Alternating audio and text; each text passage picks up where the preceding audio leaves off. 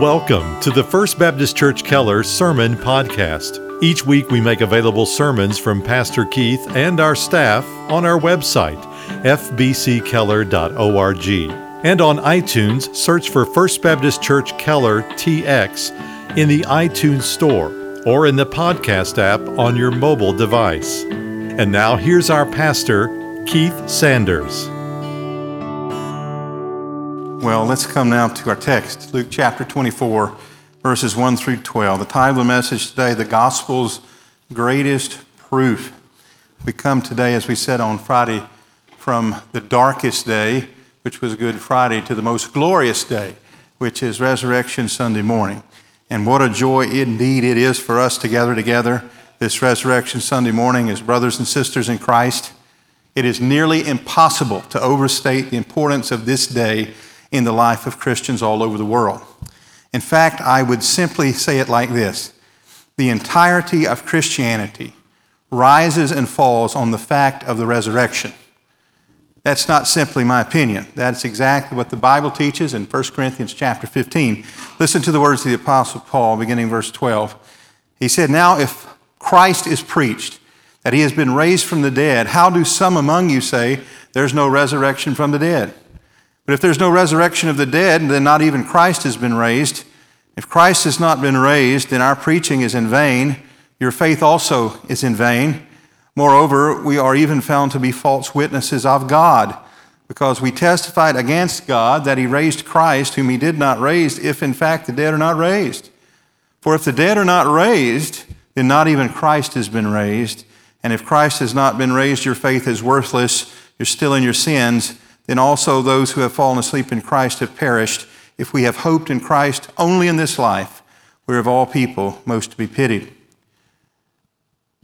Preachers have said for a long time that people never change, but in every generation there's a new crop of fools.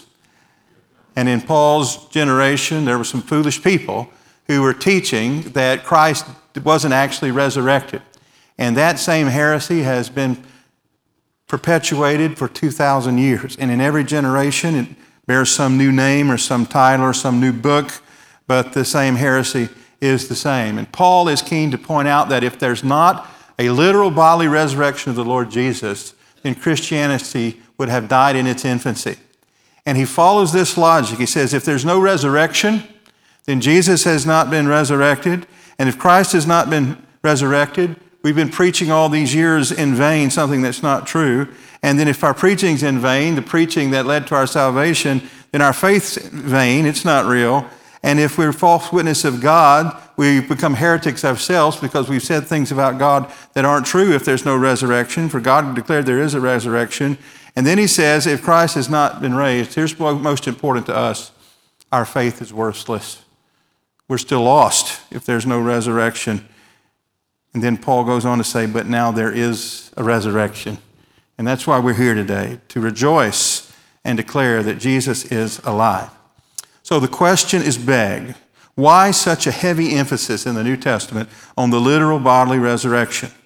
Well, simply put, the literal bodily resurrection of Jesus is the greatest proof of verification or vindication, or whatever way you want to say it, that all that Jesus said and taught is true. The resurrection is the gospel's greatest proof. Now, Jesus had many proofs that he was who he claimed to be throughout his lifetime. He fulfilled an incredible number of prophecies from the Old Testament perfectly. He did incredible miracles. He walked on water. He raised the dead. He caused the blind to see. He taught, the scripture says, as one having authority, not like the others. There was a mountain of evidence that Jesus is who he claims to be, but none of those evidences are the greatest and ultimate proof that the gospel is true. I reserve that proof for the resurrection. See, the fact that the tomb is empty shows that God the Father was satisfied with the sacrifice of God the Son. That is, everything that he was to accomplish while he was on earth, he accomplished perfectly. Jesus said of himself that he only and always did the will of the Father. And that included, dear friends, his death, his burial, and yes, his resurrection. So let's gather around the word. Luke chapter 24, verse 1 through 12, our text this morning. But on the first day of the week, at early dawn, they came to the tomb, bringing the spices which they had prepared. And they found the stone rolled away from the tomb. But when they entered, they did not find the body of the Lord Jesus. And while they were perplexed about this, behold, two men suddenly stood near them in dazzling clothing. And the women were terrified and bowed their faces to the ground. And the men said to them, "Why do you seek the living one among the dead? He is not here, but he has risen. Remember how he spoke to you while he was still in Galilee, saying that the Son of Man must be delivered into the hands of sinful men and be crucified, and the third day rise again." And they remembered his words and returned from the tomb and reported all these things to the 11 and to all the rest. Now they were Mary Magdalene and Joanna, Mary the mother of James, also the other women with them, were telling these things to the apostles. But their words appeared to them as nonsense, and they would not believe them. But Peter got up and ran to the tomb, stooping and looking in. He saw the linen wrappings only, and he went away to his home, marveling at what had happened. May the Lord add his blessing to the reading and the hearing of this, his word. Well, the first thing we see right away is an empty tomb. They came out the first day of the week, which is Sunday morning, and that's why Christians for 2,000 years gather on what we call the Lord's Day, because it is the day that Jesus rose up from the grave. At early dawn. That word early dawn means early dawn. It means at the first crack of light. They were anxious. Remember that Friday they had followed Joseph of Arimathea and they had seen where Jesus was laid. But they were devout women and they could not do work on the Sabbath. And so they went home and prepared the spices. And then at the first available opportunity, Sunday morning, they got up and made their way again to the tomb to finish the preparation of the body. Verse 2 says, they found the stone rolled away from the tomb. And by the way, it's been said many times, but it bears repeating. The stone was removed not to let Jesus out, but to let the witnesses in. You see, Jesus had already received his resurrected body, fit for heaven. It was not confined to the physics of planet Earth as ours is today. And by the way, we're going to receive bodies like that one day, aren't we? Fit for heaven, able to last for eternity and be in the very presence of God. And so verse 3, I believe, and I said this to our staff this week as we read these verses together, may be the most important verse in all the Bible. But when they entered, they did not find the body of the Lord Jesus. Are you glad of that? Are you glad that when they went in, they didn't find a corpse? Because if they had gone in and found the corpse, Christianity would have died in its infancy. As Paul said, we of all men are we most to be pitied, because we put our faith and our hope and our belief that Jesus is God, that he's larger and greater and more powerful than death. But if death were able to hold him, if the grave were able to keep him, he would just have been a man. And that's why I say the resurrection, the empty tomb, is the greatest proof that Jesus is exactly who he claimed to be. Now, let's look at this historic chronology of events leading up until this moment. Now, I started to go back to Good Friday, but let's go back just a little farther, before the foundation of the earth, before any of us were born, when God the Father and God the Son and God the Holy Spirit and the secret counsels of the Most High determined to glorify themselves by the saving of the lost. And it was determined that the second person of the Trinity, the eternal Son of God, would break into human history at just the right moment to redeem a people unto himself through a perfect life, a substitutionary death, and a literal bodily resurrection. And then he did that, born of a virgin, not into regal robes, into a castle, but into a very common home. He humbled himself. He condescended. Philippians 2 says he emptied himself and took on the form of a man. And then he lived a perfect life. He was tempted, though, in every way that we are, yet without sin. Christ died for the ungodly. He died in our place, the once-for-all sacrifice for sins. And by the way, he literally died, didn't he? That was one of the heresies that has found its way into every generation, that Jesus was only mostly dead when Joseph of Arimathea took him down from the cross. We call this the swoon theory. The idea is that Jesus, to the untrained eye, seemed dead, and when he was laid in that cool tomb, somehow he was resuscitated and was strong enough to push the stone away and walk away. Don't you believe it, friends? Jesus was dead. In fact, in that same book of 1 Corinthians 15 I quoted from a moment ago, Paul says the death and the burial and the resurrection, all three of those are essential components. Jesus was really dead. And Joseph of Arimathea knew that. The Roman soldiers knew that. And so he begged for the body of Jesus, and he received it. Scripture says he took it down from the cross. He and Nicodemus wrapped the body in 100 pounds of costly spices, and he graciously laid Jesus in his own hewn tomb. As I said, the women had followed him from afar because they loved the Lord, and they too wanted to prepare his body with spices. And so they went back home, and they observed the Sabbath. And then the first thing Sunday morning, they arrived back at the tomb, and they find that the tomb was open. It had been sealed, you remember, by a Roman guard and had been stationed there because the Jewish authorities feared that the disciples might try to secret Jesus' body away and claim that he was alive.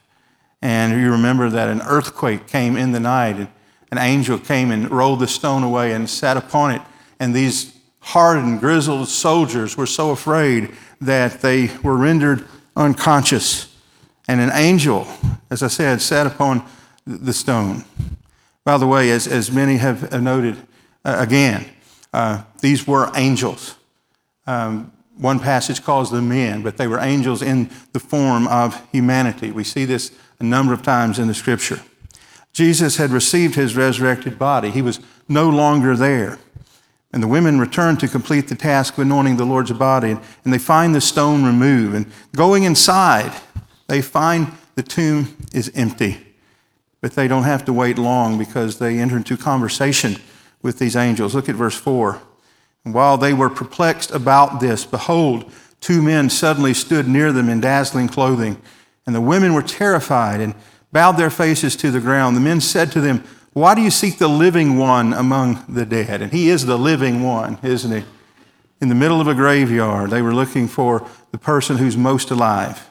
He's not here, but he is risen. Remember how he spoke to you while he was still in Galilee, saying that the Son of Man must be delivered into the hands of sinful men and be crucified, and the third day rise again. And they remembered his words and returned from the tomb and reported all these things to 11 and to the rest. Now, the word angelos is the Greek word from which we get the word angel. It literally means messenger. Luke tells us that there were two men, but the context and taking all four gospel accounts into consideration, it is clear that these were angels appearing in human form. They were wearing gleaming clothing, the Scripture says, bright and iridescent in the sunlight. And we see in the book of Daniel, when Daniel was confronted by angels, two of them, in fact, and they were dressed very similar. It might have been the same two angels. The angels have a question. It's a rhetorical question for these women, and in it there is a slight hint of rebuke. He says, "Why are you seeking the living one among the dead? He is not here, but is risen." This is truly a glorious message from the angels. But as I said, it bears a slight rebuke. In their grief, the women had failed to remember the Lord's own teaching that he would arise again on the third day. Now, why do you think they forgot that? That seems like something that would be nearly impossible to forget. If someone predicts their own death and their own resurrection, well, I don't think we should be too hard on these women. I think they were truly overcome with grief. They loved the Lord so dearly that their minds were addled and they were confused. So where in the Scripture does it say that Jesus predicted his own resurrection? Well, a number of places. Matthew chapter 16, verse 21. From that time, Jesus began to show his disciples that he must go to Jerusalem and suffer many things from the elders and chief priests and scribes and be killed, and on the third day be raised. Also in Matthew chapter 17, verse 22. As they were gathering in Galilee, Jesus said to them, "The Son of Man is about to be delivered into the hands of men." And then perhaps most clearly, Mark chapter 8, verse 31. "And he began to teach them that the Son of Man must suffer many things and be rejected by the elders and the chief priests and the scribes and be killed, and after 3 days rise again. So as I say, don't be too hard on these women. They have proven to be some of the Lord's most faithful disciples. Let's remind ourselves a little bit about the specifics of these eyewitnesses. Look at verse 10. Now they were Mary Magdalene and Joanna and Mary, the mother of James, and the other women with them were telling these things to the apostles. Mary Magdalene. Lots have been written over the years about Mary Magdalene, some of it true, some of it apocryphal. She was from Galilee. We know that about her. That's where Jesus spent a good portion of his ministry. That's where most of Jesus' disciples were from. We know that there in Galilee, the Lord Jesus had delivered her from demon possession. She became a very devout follower of Jesus Christ. She was known for her thankfulness for the rest of her life, and it manifested itself all the way up to the resurrection. And she was the first, all four gospel writers share with us that she was the first human being to see the risen Lord Jesus. Another lady that's mentioned here is Joanna. We're told that Joanna, her husband, was the steward of the house of Herod Antipas. You remember Herod Antipas was that wicked Idumean governor who mocked Jesus, put a robe upon him. He wanted to be entertained by Jesus. This is the same Herod Antipas who put to death John the Baptist. And in his very household, there was a faithful couple who were Christians. And we're told that Joanna used her means as a way to support the disciples during their traveling ministry. And we thank the Lord for women like Joanna. And then there was Mary, the mother of James. And Mary, the mother of James, traveled with Jesus for a number of years. And the scripture says there were others. One of the others that we are aware of is Mary, the mother of Jesus. And then there was, of course, Mary's sister, Jesus' aunt.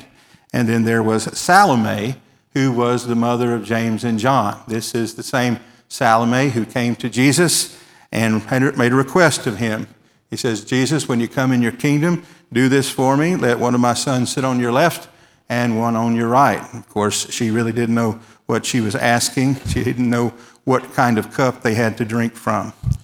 Now, it's interesting, taking what we just read in verse 10 and the biographies of these wonderful women of faith, that there still is this persistent lie that is being told among the lost and dying world that Christianity is somehow anti-women. Now, nothing could be farther from the truth. Women have in the past and throughout the scriptures and always will have a place of prominence since the earliest days of Christianity. Jesus, as we see here, first appeared to women after his resurrection rather than to his inner circle of disciples. And so that is just yet another one of the lies that Satan has prevailed upon the church to try to diminish the power and authority of the word. And of course, it's simply a lie. Now, we come to verse 10, the marvelous truth. Now, there were Mary Magdalene and Joanna and Mary, the mother of James. Also, the other women with them were telling these things to the apostles. But these words appeared to them as nonsense, and they would not believe them. Peter got up and ran to the tomb, stooping and looking in, and he saw the linen wrappings only, and he went away to his home, marveling at what had happened. Now, the human instinct, once one has received wonderful and surprising and good news, is to share it. You've had that experience, right? When you found out you're going to have a new grandbaby, you can't wait, get on the phone, get on the internet, tell all your friends. You get a new job, you get a bonus at work. The instinct every human has is to share wonderful and surprising news. And friends, the most wonderful and marvelous and glorious news that anyone could ever have is that Jesus is alive. And it is our task, it is our joy, it is our privilege to go and tell that truth to the nations.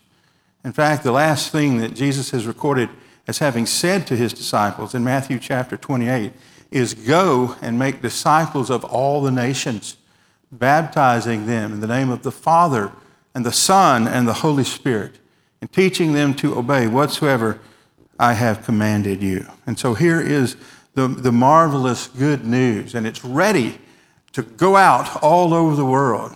Remember, Jesus had predicted in his earthly ministry, often spoke in parables, that the gospel, though it's as small as a mustard seed, would one day grow up and be large enough for the birds of the field to roost, the animals of the field to be sheltered by it. And that's exactly what has happened. Millions, if not billions of people around the world today are celebrating the glorious good news that Jesus is alive. Now, Luke does not give us great detail about what happened next. From the other gospel writers, we know that Mary left right away and was going to make her way back to where the disciples were, where she ran into someone. And in her grief, she didn't recognize it immediately as Jesus, but when he spoke her name, she knew it was the Lord. And what a wonderful time that must have been. And he appeared to many others. Scripture says several times he appeared to the 12. But here's a fact we tend to forget. There was at least one occasion where he was witnessed to by 500 believers at once. And so the empty tomb and the resurrection of the Lord Jesus Christ is verified by hundreds of eyewitnesses. Now, you put that in contrast to Jesus' trial that ultimately led to his death upon the cross. Those Pharisees, though they tried to pay many people, could not come up with two people to say the same thing. And yet, here is truth on display. It's obvious. The tomb was empty. There's no body. There's no Jesus, except there is Jesus. And he appeared to hundreds of people along the way. And at the time that the Bible was written, many of those people were still alive. And they had dispersed themselves throughout the known world, and the gospel was going out with great power. But unfortunately, as you know, if you share your faith with any degree of frequency at all, not everyone is excited as we are about the resurrection, are they?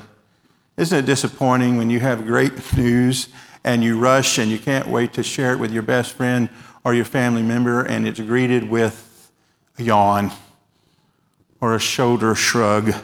Well, that's apparently how these women felt. They ran to where the disciples were, but the scripture says they did not believe them. Not only they did not believe them, they would not believe them because they spoke as making nonsense.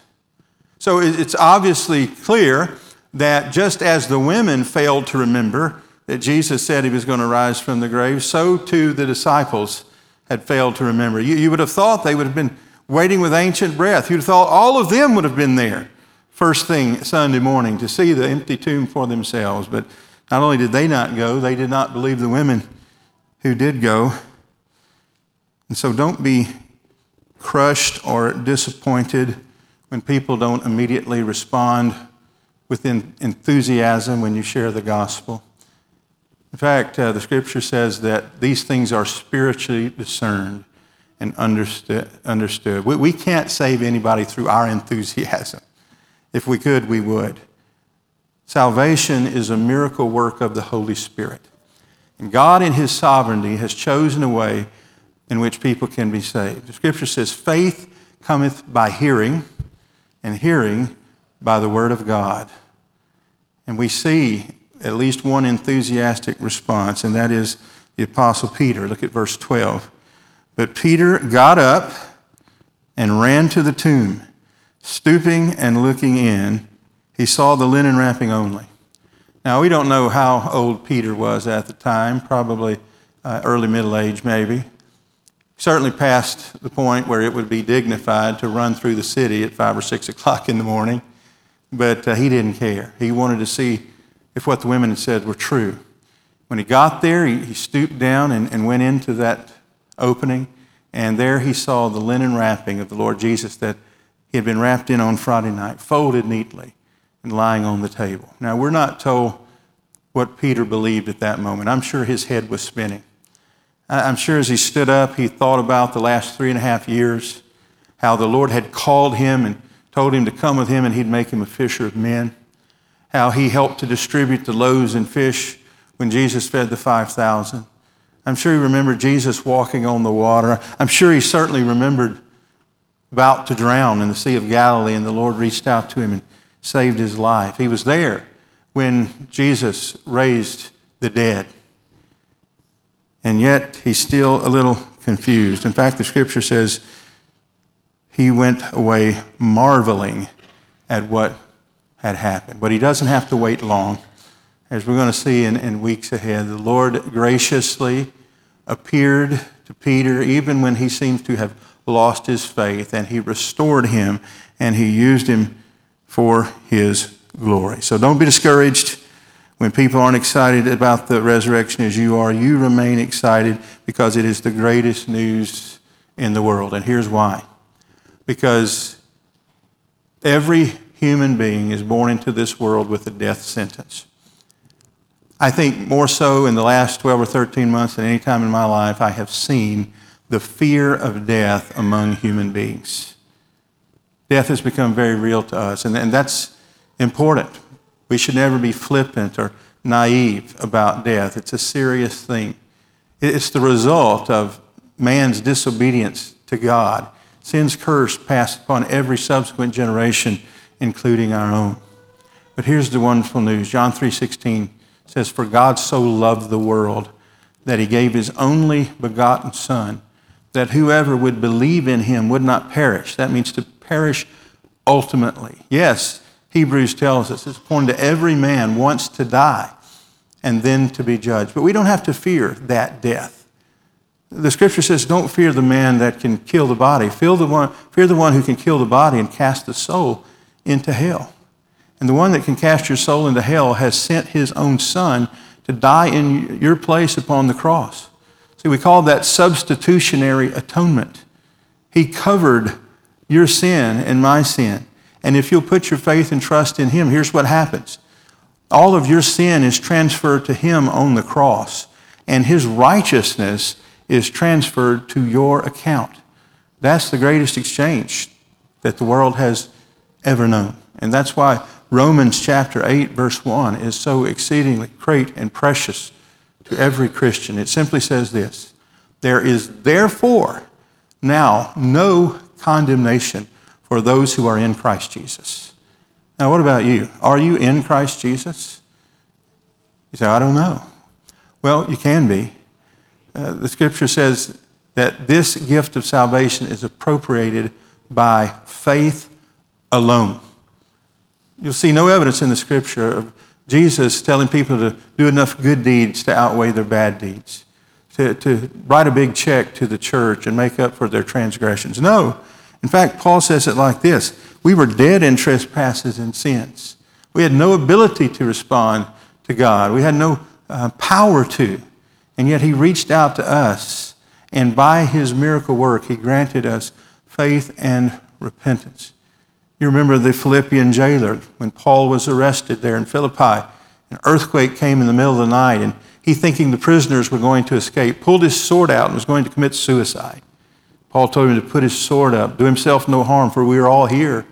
And he was so impressed with Paul and his companions that he moved to ask the question, "Sirs, what must I do to be saved?" And again, Paul said, "Believe on the Lord Jesus Christ with all your heart, and you'll be saved." Romans 10, 9 and 10, again the Apostle Paul says, if you confess with your mouth that Jesus is Lord and believe in your heart that God has raised him from the dead, you'll be saved. And then he puts an exclamation point on his message like this: whoever calls upon the name of the Lord will be saved. Friend, if you'll call upon the name of the Lord Jesus today, you'll be saved. You'll understand the resurrection event in a fundamentally different way. And you'll have heaven as your home and the Holy Spirit in your heart. Let's pray and thank him for that truth. Heavenly Father, Lord, we thank you for the word of God.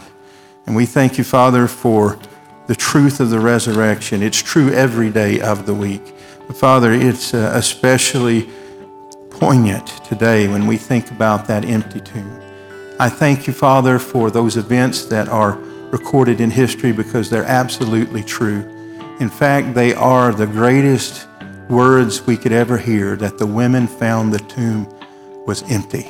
And that tells us that Jesus is alive, and that tells us that God the Father is perfectly pleased and satisfied with the sacrifice of the Son. And for all of us who put our faith and trust in him, we do not fear death or dying. In fact, as Paul said, to be absent from the body is to be present with the Lord. And so, Father, I pray if there's even one in the sound of my voice today who knows you not in the free pardon of sin, that you, Father, would grant to them the miracle of faith and repentance. And for every believer, Lord, I pray that we will be edified and built up in our faith as a result of having been here today. We give you glory in advance for all you're going to do, and we pray it in the strong name of Jesus, our Lord and Savior. Amen. Thank you again for listening to our broadcast. To learn more about First Baptist Church in Keller, Texas, or to hear more sermons by Pastor Keith and our staff, visit us online at fbckeller.org.